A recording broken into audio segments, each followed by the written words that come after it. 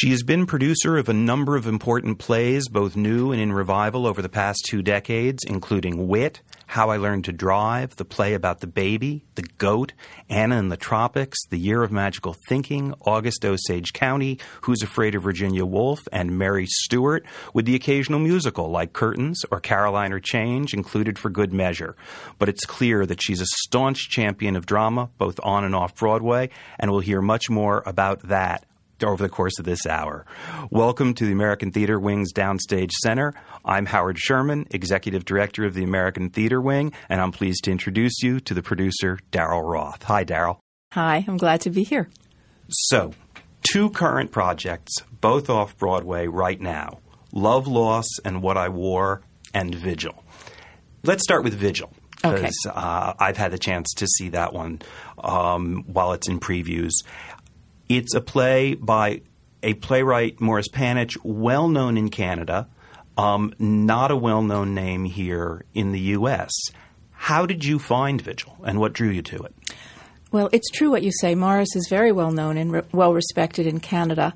The play was actually sent to me by a colleague to read, and originally we thought we would do it out of town and then see where it was meant to come back into New York, whether it was an off-Broadway project, whether it would be ultimately in my theater, in fact, which it is. We did it at Westport, at the Westport Playhouse, and we decided that it really wanted to be in an intimate space. It's a very unusual, quirky play, has a lot of heart. It's a 2-character play, and it talks a great deal about loneliness and finding one's, place in the world, which is a universal subject. I think, however, I was drawn to it because of the way Morris writes. It's a very interesting patter, the rhythm of his words. There are blackouts and short scenes, and it just had a very unique quality for me. Basically, the story is about a middle-aged man who has worked most of his life in a bank in a kind of middle management, uninteresting, boring job. And he receives a letter from his elder aunt, who he remembered so fondly. And the letter said she was dying and she would love to see him once again. So he leaves his job in the bank and he travels to visit the aunt.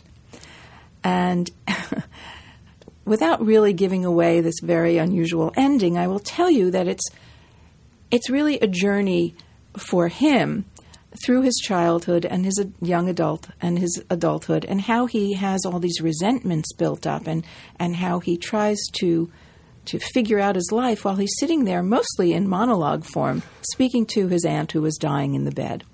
There's a wonderful ending that I won't give away. It's a surprise. But you're certainly teasing people. I'm teasing people. It's no, well, should I? No, you should not. You should not give it away. I mean, it's what's fascinating about it is that it really makes us think about life, loneliness, our responsibility towards other people, whether they're relatives or not. And it's funny. It's a dark comedy. It's quirky. It's kind of a little 6 feet under in tone and a little bit of a... It's just a great little play. So why was I drawn to it? Well, I was drawn to it because it basically is about the human condition, which is always fascinating for me. And I guess it's just a play that resonated with me in its simplicity. It's a very simple structure. You made a comment to me when we were setting up this interview that it was a play that was a little different for you. And I wondered why you felt that. That's different from other plays you've produced. Usually I am interested in plays that deal with identity or that have a dysfunctional component. I love challenging drama. I don't think this play is challenging in the way that I'm usually drawn. It's.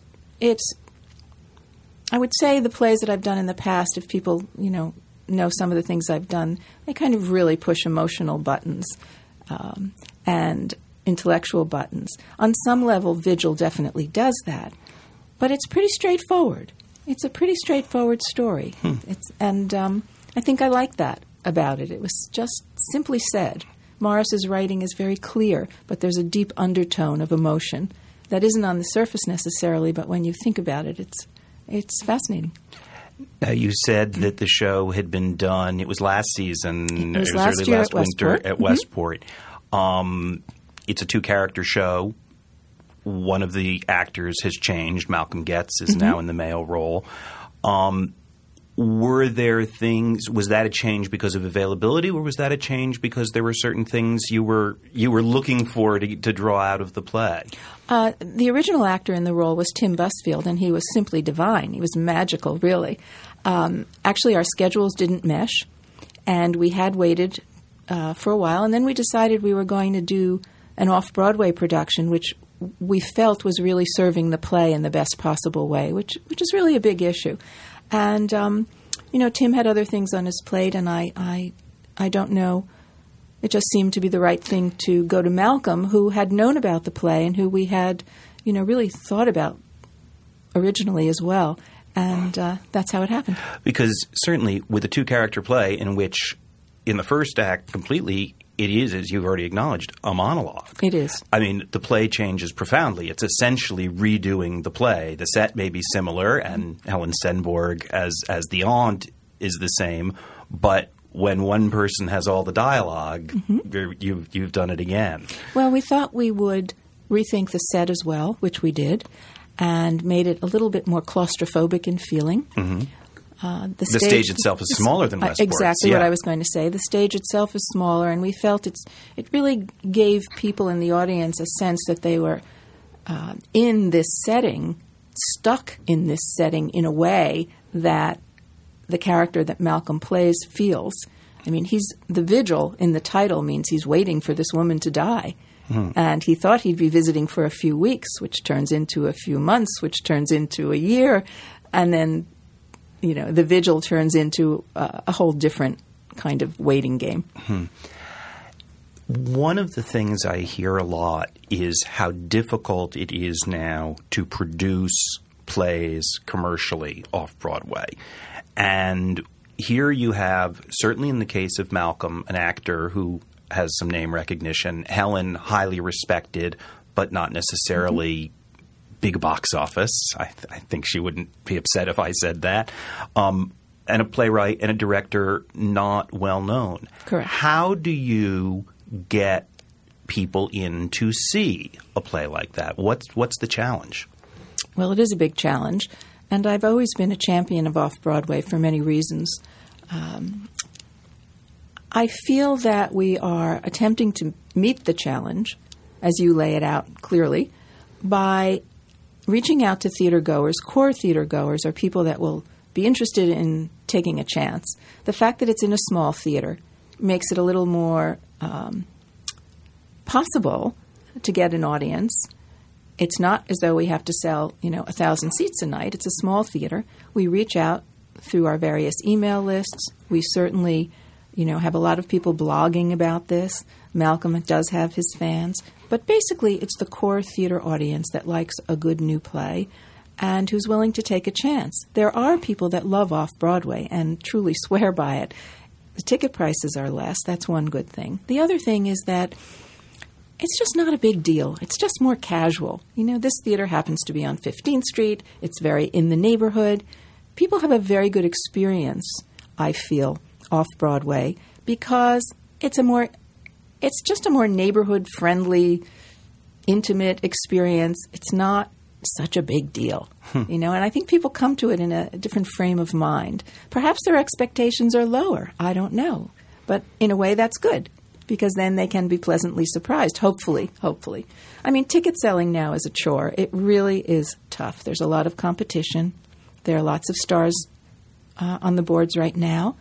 And stars both in the play and the playwright, or it could be a Sondheim musical, which, in fact, I'm involved in one of them, so I'm happy about that. But I mean to say it's always hard off-Broadway to find your slice of the pie, and that's the creative challenge that we hopefully address every day. So let's swing to your other off-Broadway project, which has some interesting hooks everything going for it. Yeah. Love, Loss, and What I Wore is taking a page from the Vagina Monologues playbook in terms of a rotating cast, first of all. In that way, yes. Also, Love, Loss, and What I Wore is very unique in a very different way than Vigil. First of all, it's based on a small volume that many women know because it's been around a while, written by Eileen Beckerman. And Nora Ephron and Delia Ephron have taken this little book and written a collection of stories that deal primarily with women's clothing and accessories and how that particular item might trigger memories or recollections in your life. We all have those moments where we remember what we were wearing and what was happening in our lives. Oh, I wore that dress the first time I met the man who became my husband, or oh my God, I wore that dress when I got divorced, or this, that, or the other.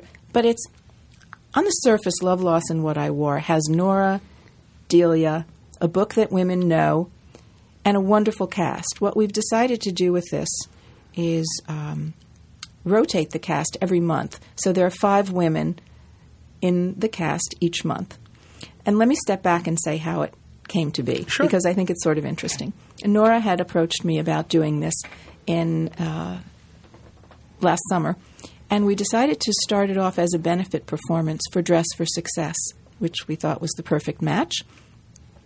And we had planned to do 6 Mondays, and each Monday would be a different cast. That's where the rotating cast idea came from. So every Monday night in my theater on 15th Street, we did a benefit. The money went to Dress for Success. And it was an opportunity for Nora and Delia to work on the play.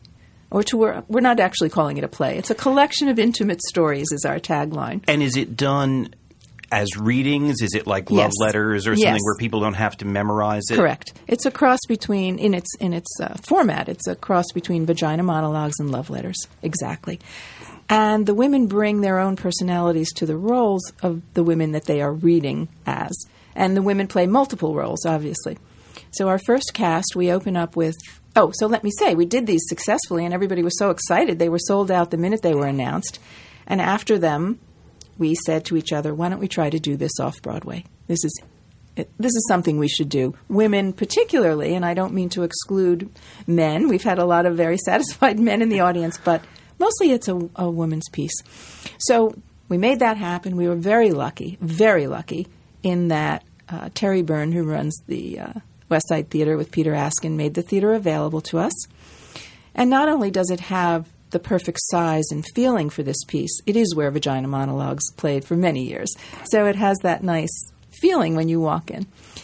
And so we're there. We're in previews this week, and our first cast is Tyne Daly, Rosie O'Donnell, Katie Finneran, Samantha Bee, and Natasha Lyonne. And it is, the setup is that one of the women is in the 60-ish age range, 50-ish, 40, 30, 20.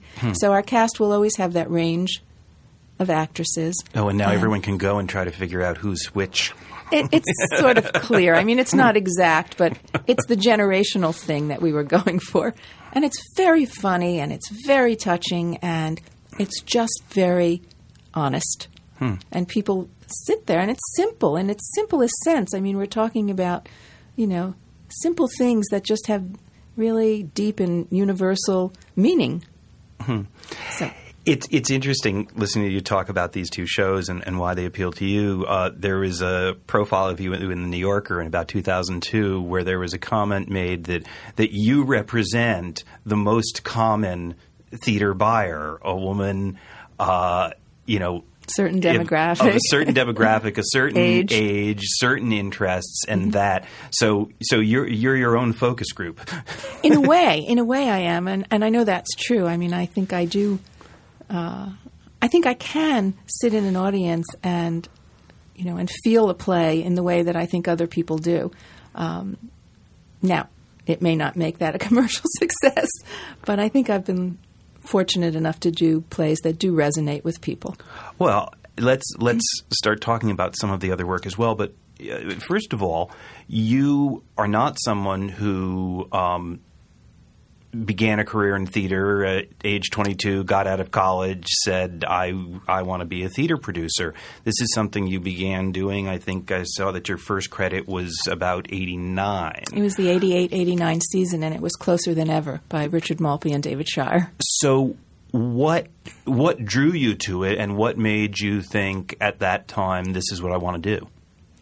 Well, interestingly, I had always loved theater, and my greatest memories growing up in New Jersey with my family really were coming into New York to see a Broadway show, a matinee, and that was just the highlight of life. And so I really did grow up with theater and always loved theater. I never realized that there could be a place for me in the world of. I didn't want to be an actress. I didn't know what opportunities there were. So I just was always a dedicated audience member and pretty passionate about it. I mean, I would, during my teenage years, I'd, come into New York from New Jersey and often by myself and just go see a play. So I knew it was in my blood. I totally loved it. And life went on. I went to college. I got married. I have my children. And there was a point in my life where I realized that maybe I could find a way to become involved. And I didn't quite know how. But I met some people and went to some readings, became friendly with Richard Maltby in the early years because we were both on a committee at City Center. Ultimately, the program we were both working on was what became Encores. And Richard said to me one day, David and I have done these wonderful songs. We call them trunk songs. And we're going to do a presentation down at 88's, wonderful cabaret, which sadly is no longer in existence.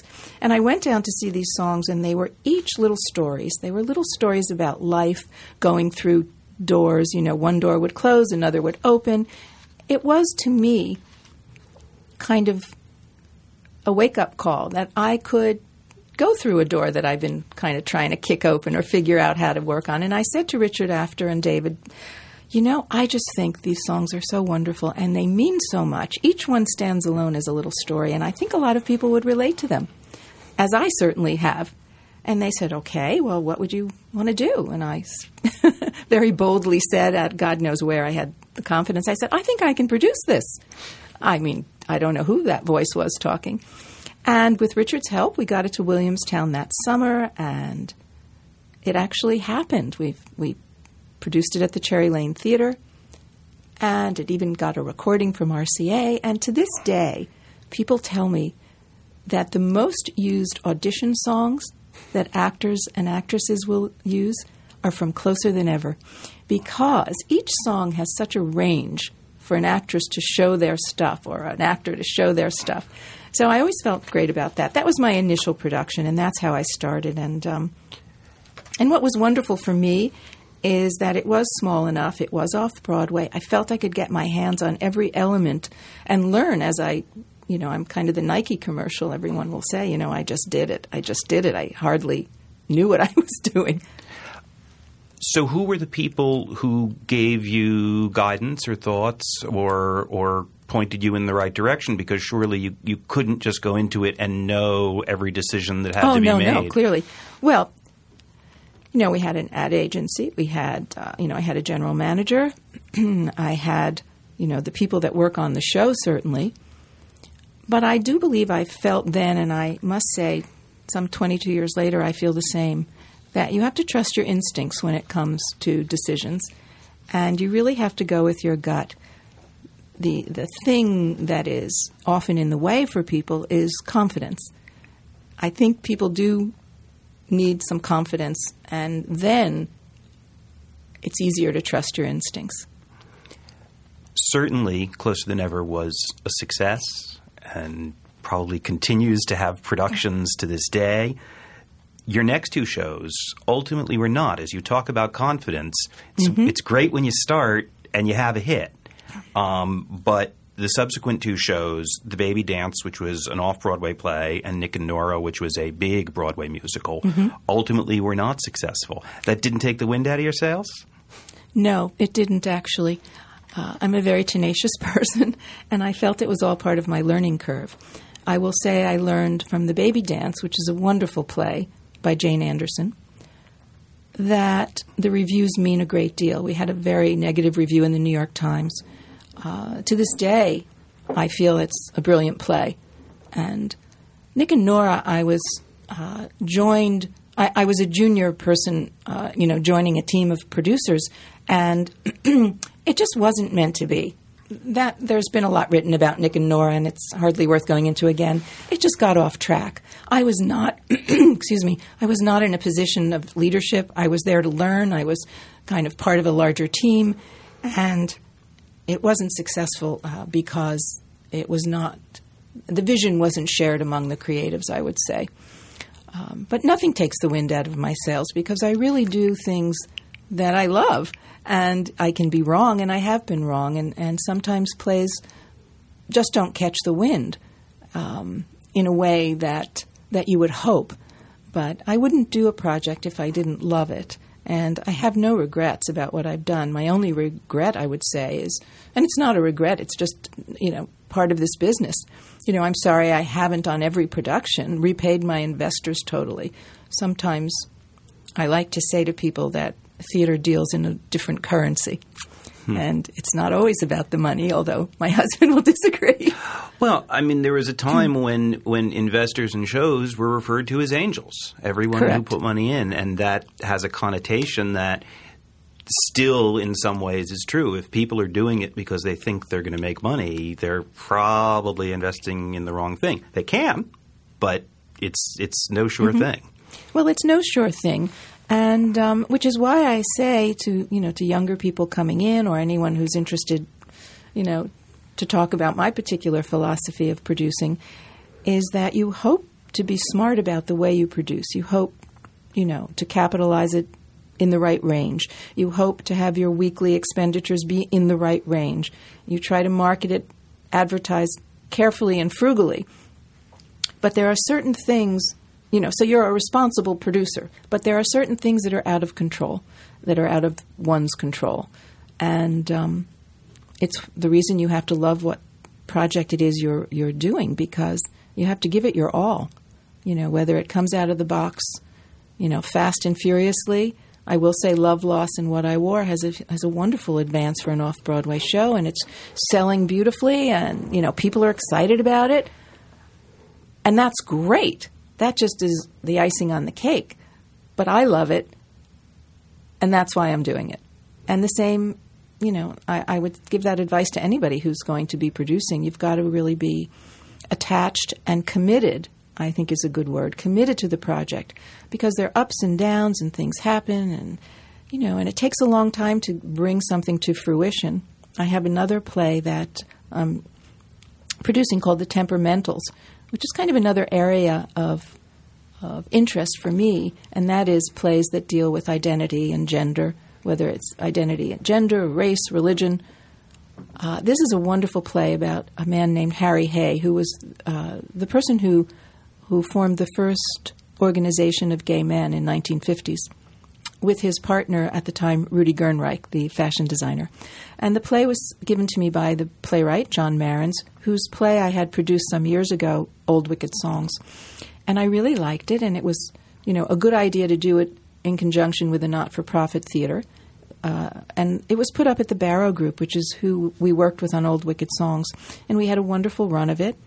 And truthfully, we're going to move it again in the winter, I believe, because it had to end at that point because many of the cast members had other commitments. I bring this up to say there are bumps in the road, there are little challenges, and you have to stick with the project if you love it. The point being commitment is very important, it would have been nicer to just keep rolling along and building our audiences, but that wasn't meant to be. Now, I have in front of me a long list of your shows, and even in the few that we've discussed specifically, you've sort of delineated two different roles as a producer. You've talked about with Closer Than Ever, you really said, I can produce this, whereas on Nick and Nora, you were part of a team and you were there to learn. What were the shows that were the ones where you said, I want to do this, and took the lead early on? Well, Proof, which was put up at Manhattan Theater Club. I had worked with Mary Louise Parker and Johanna Day on How I Learned to Drive earlier, a Paula Vogel play, and we had, forged a lovely friendship. And when Mary Louise got the script and was cast in Proof, she called me early on and she said, Daryl, I'm in this play, and I really think you're going to like it. She said, I don't know, but I'd love you to come to an early preview, which I did. And at that time, I have a lovely relationship with most of the not-for-profit theaters, and certainly Manhattan Theater Club as well. And I just went to Barry Grove and Lynn, and I said, I'd love to produce this play if it's going to move, and I think it should. I would like to take take that step with you. So while I didn't develop the play, I was there at a very early moment. A similar thing happened with Tale of the Allergist's Wife, which was another play that Manhattan Theatre Club had put up. And I had worked with Charles Busch. I love Charles Busch. I've done a number of his plays. And since then, actually, since Allergist's Wife, we did Die, Mommy, Die. And I did a little movie with Charles called A Very Serious Person, and a documentary called The Lady in Question. So I guess things just happen organically, but those were two examples. Also, Three Tall Women was a monumental chapter for me. I had gone to see it where it was presented at the Vineyard Theatre, and I went on a matinee with my husband, and at the intermission he said to me, "This is the kind of play you should be producing," which surprised me, actually, that he was so moved by it and loved it so much. I mean, he has great taste, but it just kind of surprised me. And I thought about that, and we went back for the second act, and I loved the play, and I'm a huge Edward Albee fan, and, you know, I mean, who isn't? And at the end of it, I said to my husband, "I'm just curious, why did you say that to me?" He said, "Because this is real theater. This is the kind of thing that I know you love, and this is how you can build your reputation." Well, it was interesting to me. I did love it, and I knew that Liz McCann was interested in it, and I called her, and I said, I was a young one, not young in age, but young in the business, and Liz is a pro and has been working a long time. I said, "Liz, I'd like to do this with you if you're really going to do it." And she said, "Great." And that started my Edward Albee association with Liz, and we've produced all of his plays since then, and certainly would continue to. And, of course, that was at the time, it was just as Edward was coming out of a period where his work had fallen out of favor, and the combination of Three Tall Women and the season at Signature, which was close to the same time, suddenly started resuscitating the perception of Edward. Right. And now we've seen almost everything revived. Since that time. Well, you're right. But at that time, he hadn't been in favor, as you say. And then we decided to move the play from the not-for-profit theater into the Promenade, which, again, sadly has left us a lot of off-Broadway plays. But it won the Pulitzer Prize. And that's what really put it on a more national level. You know, it kind of elevated its presence, and that was great. The other play that I would mention in answering your question is Wit. Wit was sent to me very, very early on, and Kathy Chalfant starred brilliantly in it. And it was done, Maggie Edson, who was a first-time playwright, and interestingly and sadly has not written a play since then. And by says her she choice. doesn't expect to. Doesn't care to. This was something she felt she had to write, and that was that. And she's just a wonderful teacher and happy as can be with her two children. But Wit was something that I stepped up to the plate very early on. It was a very challenging piece. Producers were not running around trying to do it. You know, as many people know, it dealt with a woman being diagnosed with ovarian cancer. It was brilliantly written, very moving, very challenging, and I loved it, and I said, "I'll do it." And that was an early up to the plate. We did it at Manhattan Class Company to make sure we had, some kind of positive review in New York, and then we moved it on to another off-Broadway theater, the Union Square Theater. But it's worth acknowledging with Wit, first of all, it had been done, the premiere out at South Coast Rep, if I remember correctly. Yes. And then production, when Kathy came into it, was first at Long Wharf. And then it came Which is where I first saw it, by the way. I went to Long Wharf to see it, and I had read it. But no commercial producer wanted it. Well, the great story that I love was, and you can tell me if it's true, is I've been told that once the decision was made to transfer it from MCC, there was an exploration of Broadway houses, and the theater owners said no. That's correct. Nobody wanted the play. They thought it was just too dismal, and they didn't think anybody would come. And understandably, I mean, I get that. You have to try to look at things that will give you a commercial return. I mean, you're really looking at it with a landlord hat on, basically. But we were sad because we thought it really had the juice to be a Broadway play. In retrospect, it certainly could have done very well on Broadway. But we weren't going to be, dissuade. We were going to produce the play, and so if we couldn't get a Broadway house, we'll do it off Broadway. And it wasn't necessarily a fallback position because, in truth, it sat beautifully at that theater. And I think it ran a long time because it was a very accessible situation. And that play did so many wonderful things for so many people, including myself. We started these talkbacks because it was evident that people just couldn't leave their seats when the play was over. They were stunned into this kind of consciousness of wanting to just sit there and digest it, and also wanted to talk to their neighbors and other people, strangers, in the theater. It was an extremely exciting experience to witness. So we started these Talkback Tuesdays, I called them, and people would come, and people from the medical profession, people, caregivers, people that were cancer survivors, families of cancer survivors. And it just turned out to have a life of its own. We ended up actually going into medical schools and doing portions of the play. Ultimately, certain medical schools now teach a course in ethics based on the characters in this play. I mean, it's incredible. It was really quite life-changing for a number of people. So I would say I'm very proud of that, and certainly had a great deal to do with steering the ship of that production. Do you think, as you say, in hindsight, it could have played on Broadway, but do you think, in hindsight, the fact that you weren't allowed onto Broadway may have, in fact, contributed to its longevity and its success? Might it have flamed out quickly in a much larger house? It's possible, yes. I also think, there weren't that many Broadway houses available to us at the time. And so, if it weren't an intimate house, it wouldn't have been our choice either. Yeah. Well, I'll toss in a bit of trivia. That the Helen Hayes, which was one of the houses I know you'd looked at, they passed over Wit in favor of a show called Band in Berlin, which I know many people remember fondly. So you never know about these decisions. But it segues to something interesting, and we'll come back to some of the shows specifically. You mentioned earlier, you are not just a producer, but you are a theater owner. And I'm wondering whether, is owning the theater simply so that you have a space for shows you want to produce, or do you wear a different hat and look for shows that you believe should have a home, even if they're not yours? Mm-hmm. Both, I think, is the right answer. When I first was lucky enough to find this space, which was the old Union Square Savings Bank, it was at a time when there was a shortage of off-Broadway theaters, and a lot of work was being done off-Broadway.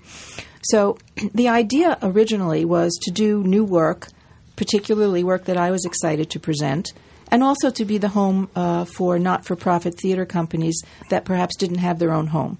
That was my mission initially.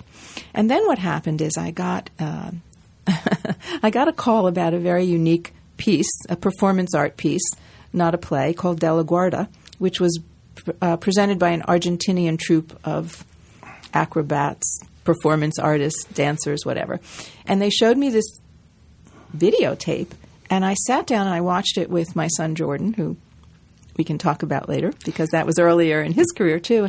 And I said, Jordan, I just watched this very unusual thing. I don't know. I mean, it's pretty exciting, but what do you think? And he said, Mom, this is fantastic. Put it in the theater, and let's see how it goes. Well, the thing about it is I was about to renovate the bank and make it a proper theater, and De La Guarda didn't want any seats. They loved that it had a high ceiling because the performers were flying on bungee cords and running around the ceiling, and it was a crazy little thing. But I said, okay, well, we'll just work on our plans to make the theater, and we'll put this in now. We'll say, yes, come in, and we'll just see how it goes. Well, it lasted for 7 years. So for 7 years, there was no proper theater. It was just this fabulous, fabulous big space that everyone came to know because of De La Guarda. In the interim, I got kind of antsy about my plan of wanting to have a theater to produce new work in. And so we renovated an adjoining garage, which wasn't part of the De La Guarda space, and we made it into a 99-seat theater, which we've called DR2.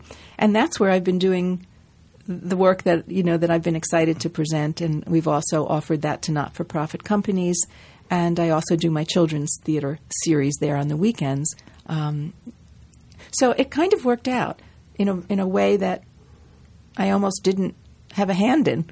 So after De La Guarda finished, they came and said, we have another piece. It's called Forza Bruta, and In the interim, we did a couple of plays I was going to there. say, I know I've seen some plays in that space. In the interim, after De La Guarda left, we decided we would get flexible seating program, which I did, and we can accommodate 300 seats, and we put them on risers. So it was something that changed the direction of how I thought I'd renovate the theater, because I realized that the advantage I have with this space is that it can be very flexible. It doesn't have to have seats. There really aren't great venues like this for the kind of unusual work that often wants to have its own, physical setup. So we decided to take that route, and we did some very good plays and some very good programs. And then what I call the cousin of De La Guarda, Ferza Bruta, came, and again the seats left, and they're flying high again with this other. So I am a theater owner, and I do like to do work that I can feel proud of. I also lease the space to people that, may make good use of the space. So it's kind of a combination. You've mentioned going out to see shows. You've mentioned scripts that have come in. What's the balance for you in how you look for work? Obviously now you're well established. Certainly I assume every day scripts show up on your door. How much do you look at the stuff that comes in over the transom, and how much is it you really focus in on certain playwrights or certain artists that may be involved that you'd like to work with? It's a good combination of all of the above. I do like to honor people that I've worked with before, in many cases. In most cases, I'm happy to say that playwrights that I've produced will come back to me with their next play. And if it's something that I feel, I can do the right job for, and if I think I'm the right producer for it, I will try to do that. So there's that returning Letterman concept. I read a lot of plays. Many interesting things are submitted to me either directly through the writers or probably now more through their representatives and through their agents. I also go out to see things in different places. I believe in enhancing productions as a person to support the not-for-profit theater that may be working on something. I mean, part of what I like to do is encourage new writing to happen and new writers' work to be produced. And many times the right place for it to be produced is in a not-for-profit theater. And then if it's meant to have a commercial run, I can then be in position to take that step with the play. Sometimes it works and sometimes it doesn't. But I'm always feeling good about it because, at the very least, we've helped something happen in a theater. It found its audience. It got mounted. And so that's to the good. If it doesn't end up being commercial, or if it's not indicated that it should have a commercial life, that's okay. That's okay. That's a chance we take. So I also partner with not-for-profit theaters, and that's another way that things come to me. And not-for-profits call me when they have a play that they're interested in, and they'll send it to me to read. And if it's something that's exciting for me to get involved with and the partnership is right. And in addition, there are other commercial producers that I have worked with in the past that I respect, and, we have a mutual respect, so they may come to me with a project that they're the lead producer on and say, would you like to join me? And in many cases, that's a good thing to do because I like to produce, as much as I can, and sometimes not being the lead producer but being a part of a team is a wonderful way to be able to do something that you can be a part of and not necessarily have the entire responsibility on your shoulders. So I do a combination. You mentioned the teams, and it often comes up in discussion about sometimes how large teams get these days. Yes. Is that something that you've managed to avoid, or is that something that you're comfortable when there might be 15 names? Certainly, in the case of A Caroline or Change, I recall there were a lot of names above the title on a difficult show to bring in commercially. I would answer that kind of in a contradictory way. It's fine. My preference is not to have too many people around the table because you want to hear everyone's voice and you want to have a united vision about doing things. And it has, it has its drawbacks to be part of a huge crowd. Caroline or Change was an interesting one, though, and I don't put that in the same category as, let's say, August Osage County, which had a lot of producers, or some other shows that have a lot of producers. Caroline or Change was a labor of love for all of us that got involved, and we never expected it to work commercially. We just loved it, and we wanted to support Tony and Janine, and we just all gathered together. I would say to a person we were of like mind, and so that was just a given. Yeah, I mean, that was the word at the time. Was people, was that this was truly a case of a show where people were being angels. That it yes, was. And it was all producers being angels. Yeah. Which is not usually what producers want to do, but we did it in the spirit of which it was, and it was wonderful. Because and we're the all belief proud. that it deserved a wider audience. That's right. And deserved to be. Well, the question was, did it need to be on Broadway? Was that part of it? Is that this work needs that imprimatur? I think it was meant to be on Broadway, yes, I do. And I think it had a beautiful production that George Wolfe directed, and yes, I do think it was meant to be on Broadway. Another reason, though, that producing has become so outrageously full of names above the title is because there are a lot of people now who are, in truth, angels or investors, but they would like to be billed as producers. And so they'll say to you, well, I'll invest in your show, but I want to have producer billing. Okay. The job of the producer is to raise the money. That's the only way it's going to come to fruition. And so many producers will say, okay, fine. And look, part of that's good because it brings more people into the industry, and I have no problem with that. The more the merrier. And raising money, especially in these times, is quite difficult. So it's fair to say that has to be the way things are going. Where I think things can be kept under control, and which would be my preference, and the way I'd like to go forward, is to just have a small group of people at the top. The meetings don't have to be social gatherings. You have to make decisions in a small group.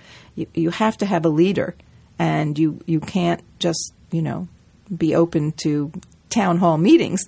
So, it's a yin and a yang. I mean, you need to bring people in, and you need to finance the shows, and so, you do what you have to do. I want to bring up one show which you worked on, which got a lot of attention, but ultimately did not come to New York, namely Mambo Kings. And I want to mention, first of all, that a few weeks ago on this program, Sergio Trujillo spoke about how important that show was to him. So it's an interesting sidelight that while many people want to would look at that and say, failure. It didn't work, here's an artist who says this was integral to my success. That's right. And I know he feels that way, which, there's always happiness and sadness. But the decision, looking at shows you've worked on and you've been involved with in many successes, this was a big musical coming down the line, which tried out in San Francisco, and ultimately the decision was made to say, we're going to stop the train. Mm-hmm. And how did you come to that, and ultimately why? Well, it was a very difficult decision, to be sure.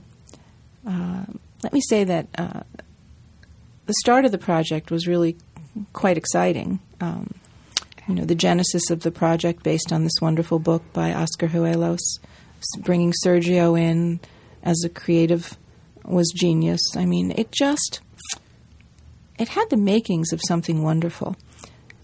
Unfortunately, and I don't really like to say this, but the director who actually was the spearheading the project was not experienced enough in Broadway, and I have to say honestly, I don't think that our ship was heading in the right direction. I'm not one to lay blame, but I do feel that that was our major problem. Mm-hmm. It was a very hard decision. We tried to fix what wasn't working. We worked on it tenaciously.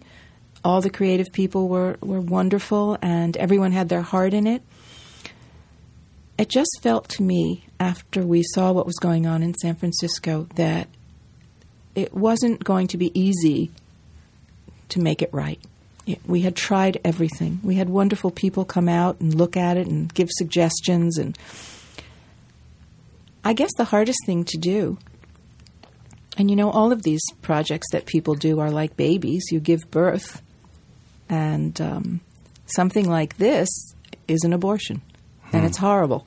And it's just, I mean, I make that analogy because, I always think of producing as producing these children. Every play is a child. And when something is wrong and you can't make, and it's not meant to be born, it's not meant to be born. But very few people are willing to admit that in theater, and things go forward. It's a very expensive admission. Yeah. And it's a very sad admission. But something, knowing that Sergio and other people and many of the cast members have gone on to do wonderful things. 2 of our stars are on television shows, and others have gone on to do wonderful Broadway work. I mean, there's always something good you have to find in everything that you do. And yes, it was a very sad and unfortunate chapter that we weren't able to bring it to fruition. But I'm of the firm belief that it would have not worked on Broadway, and that really would have been worse, ultimately worse. So since you've used the metaphor of your children, and it's very difficult to ask a mother to name her favorite of her children, are there 1 or 2 shows that you're particularly proud of, and maybe not necessarily ones that were the greatest successes? Mm-hmm. It is hard to pull 1 or 2 out, but for the reasons we spoke of wit having such an overwhelming resonance with people, I would have to put that on the list. I would say certainly 3 Tall Women, because it was a big step in my career in terms of people recognizing that that I am a person that wanted to do things of quality, and that I wasn't a frivolous person, let's say. I mean, I loved How I Learned to Drive, too. It's really hard. I loved Anna in the Tropics, Nilo Cruz, one of my favorite playwrights. Certainly Proof, for the reasons we spoke of. There's not much on my list that I haven't really loved. Are there any that got away from you? Yes. That you wanted to do? Oh, yes. It didn't quite get away from me, but it goes back to that issue of confidence. I didn't have the confidence to raise my hand and say, I really want to join this producing team because it's brilliant. And that was Angels in America. I had been in London, and I had seen it in London, and I was overwhelmed. I was just beyond. And I came back, and I called up Tony Kushner's agent, Joyce Katay. Yeah.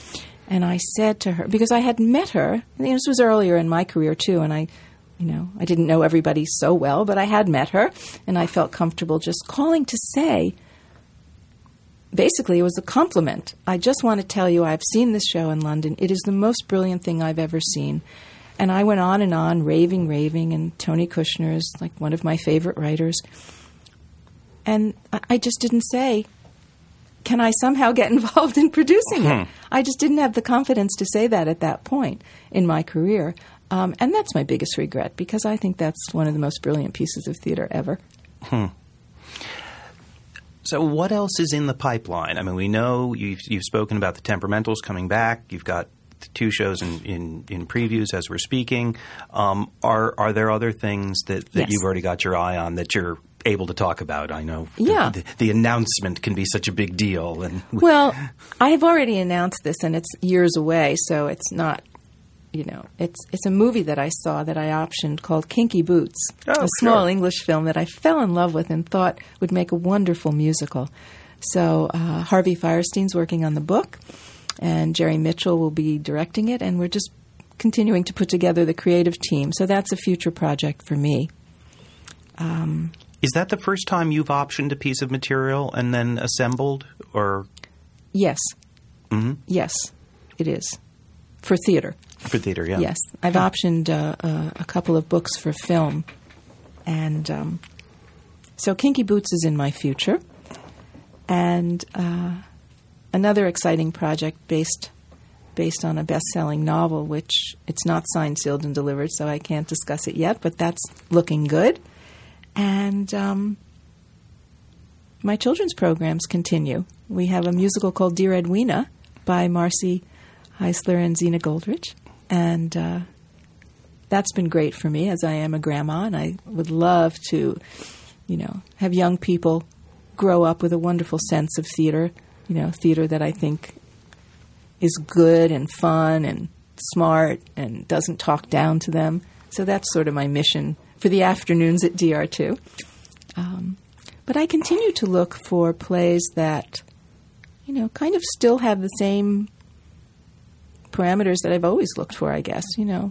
I love a strong woman in the role. Most of my plays do have that. Many of my plays do have that. Irena's Vow, which we did last year, was an amazing play, which sadly didn't have the long life it deserved, in my opinion. But I know everyone, I must say, I never got more thank you notes from audience members for a play ever. This was an amazing story about a Polish Catholic woman who hid 12 Jews in the basement of the house she worked in during the Holocaust. And the house she worked in was owned by a Nazi commandant. It was an amazing story based on truth. Tova Felch, who played Irena, was quite amazing. Proof, wit. They all have strong women.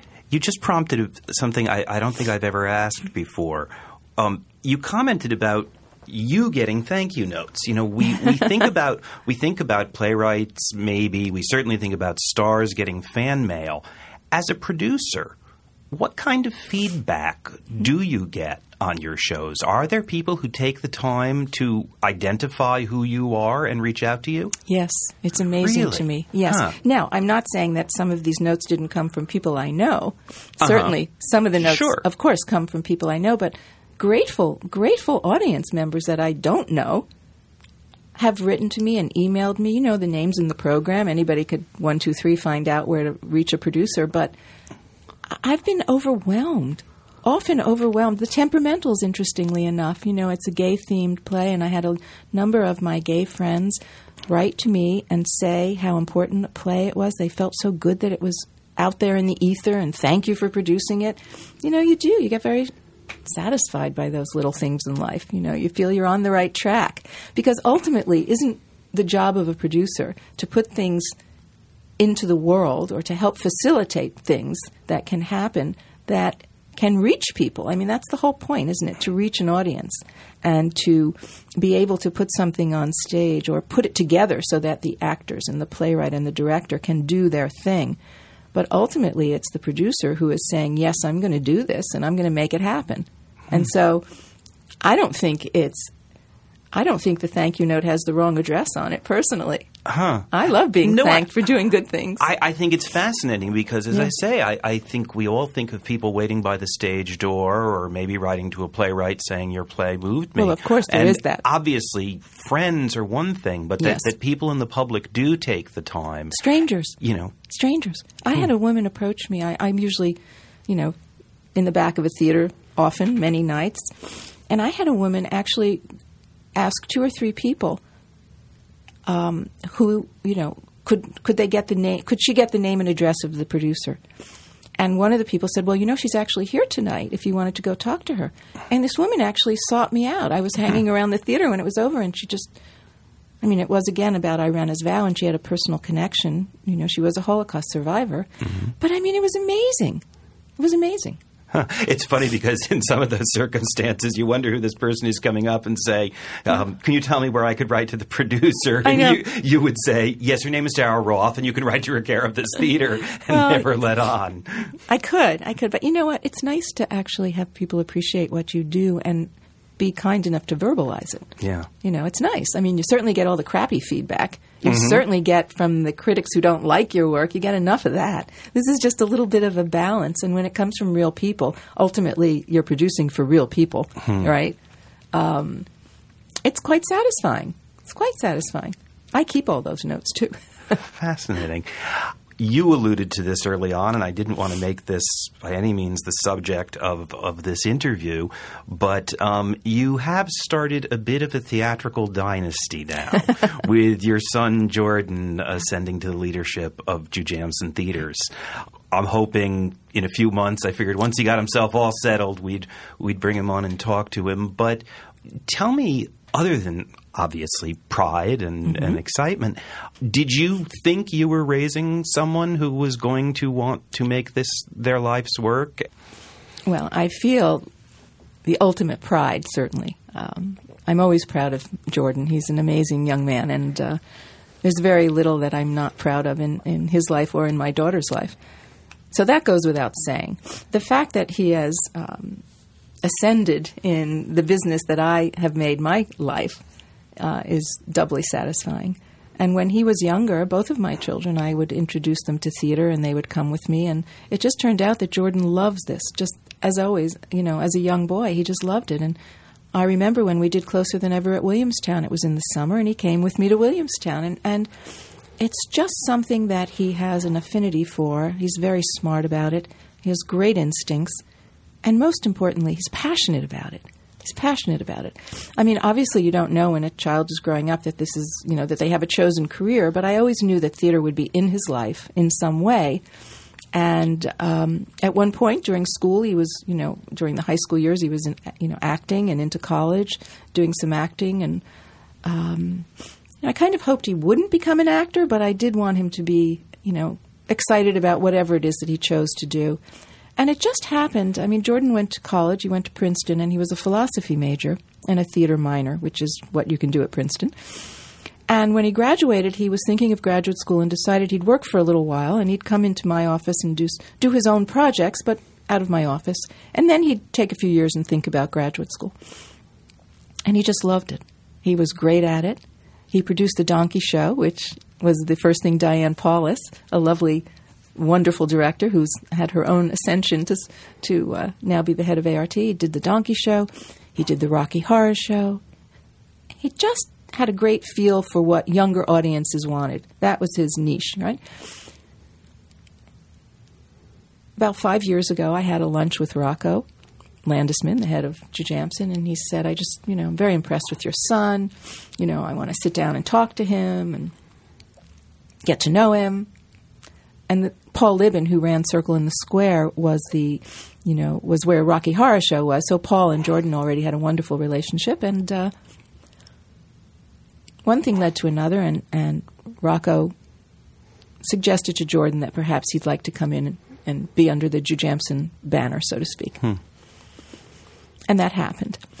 And for the last 4 years, I would say, Jordan has been very influential at Jujamcyn. He booked Spring Awakening, and very influential in bringing Grey Gardens. And I remember celebrating in a funny way at the opening of Jersey Boys that many years ago. I was there with my husband and Jordan and and Rocco and his wife, and we all said, because it was such a hit, I said, Jordan is your lucky star, Rocco. And he was a lucky charm for sure. In any event, what happened, as everyone now knows, is that Rocco was tapped to be the head of the NEA, a genius, brilliant choice, because he'll be wonderful for all of us that love the cultural arts. And Jordan actually was the young man to step into his place. So that's how it all happened. So do you look forward or dread the day when you have to go to Jordan and ask for a theater and see if he'll take your show? Well, I already have. That's already happened, and it's such a great pleasure. And, we have a wonderful relationship, happily, personally and professionally. And, it's all good. It's sort of my dream. And I think back to the days when when I took Jordan to see Kaja Foll. This is the story everybody now loves to tell. And, Jordan is a very proud young gay man and very open. And, of course, taking him to see Kaja Foll when he was just a young kid. And we went backstage because I was just so excited. It's such a fabulous musical and blah, blah, blah. And we went back to the wig room and the costume room, and everyone says, it started then.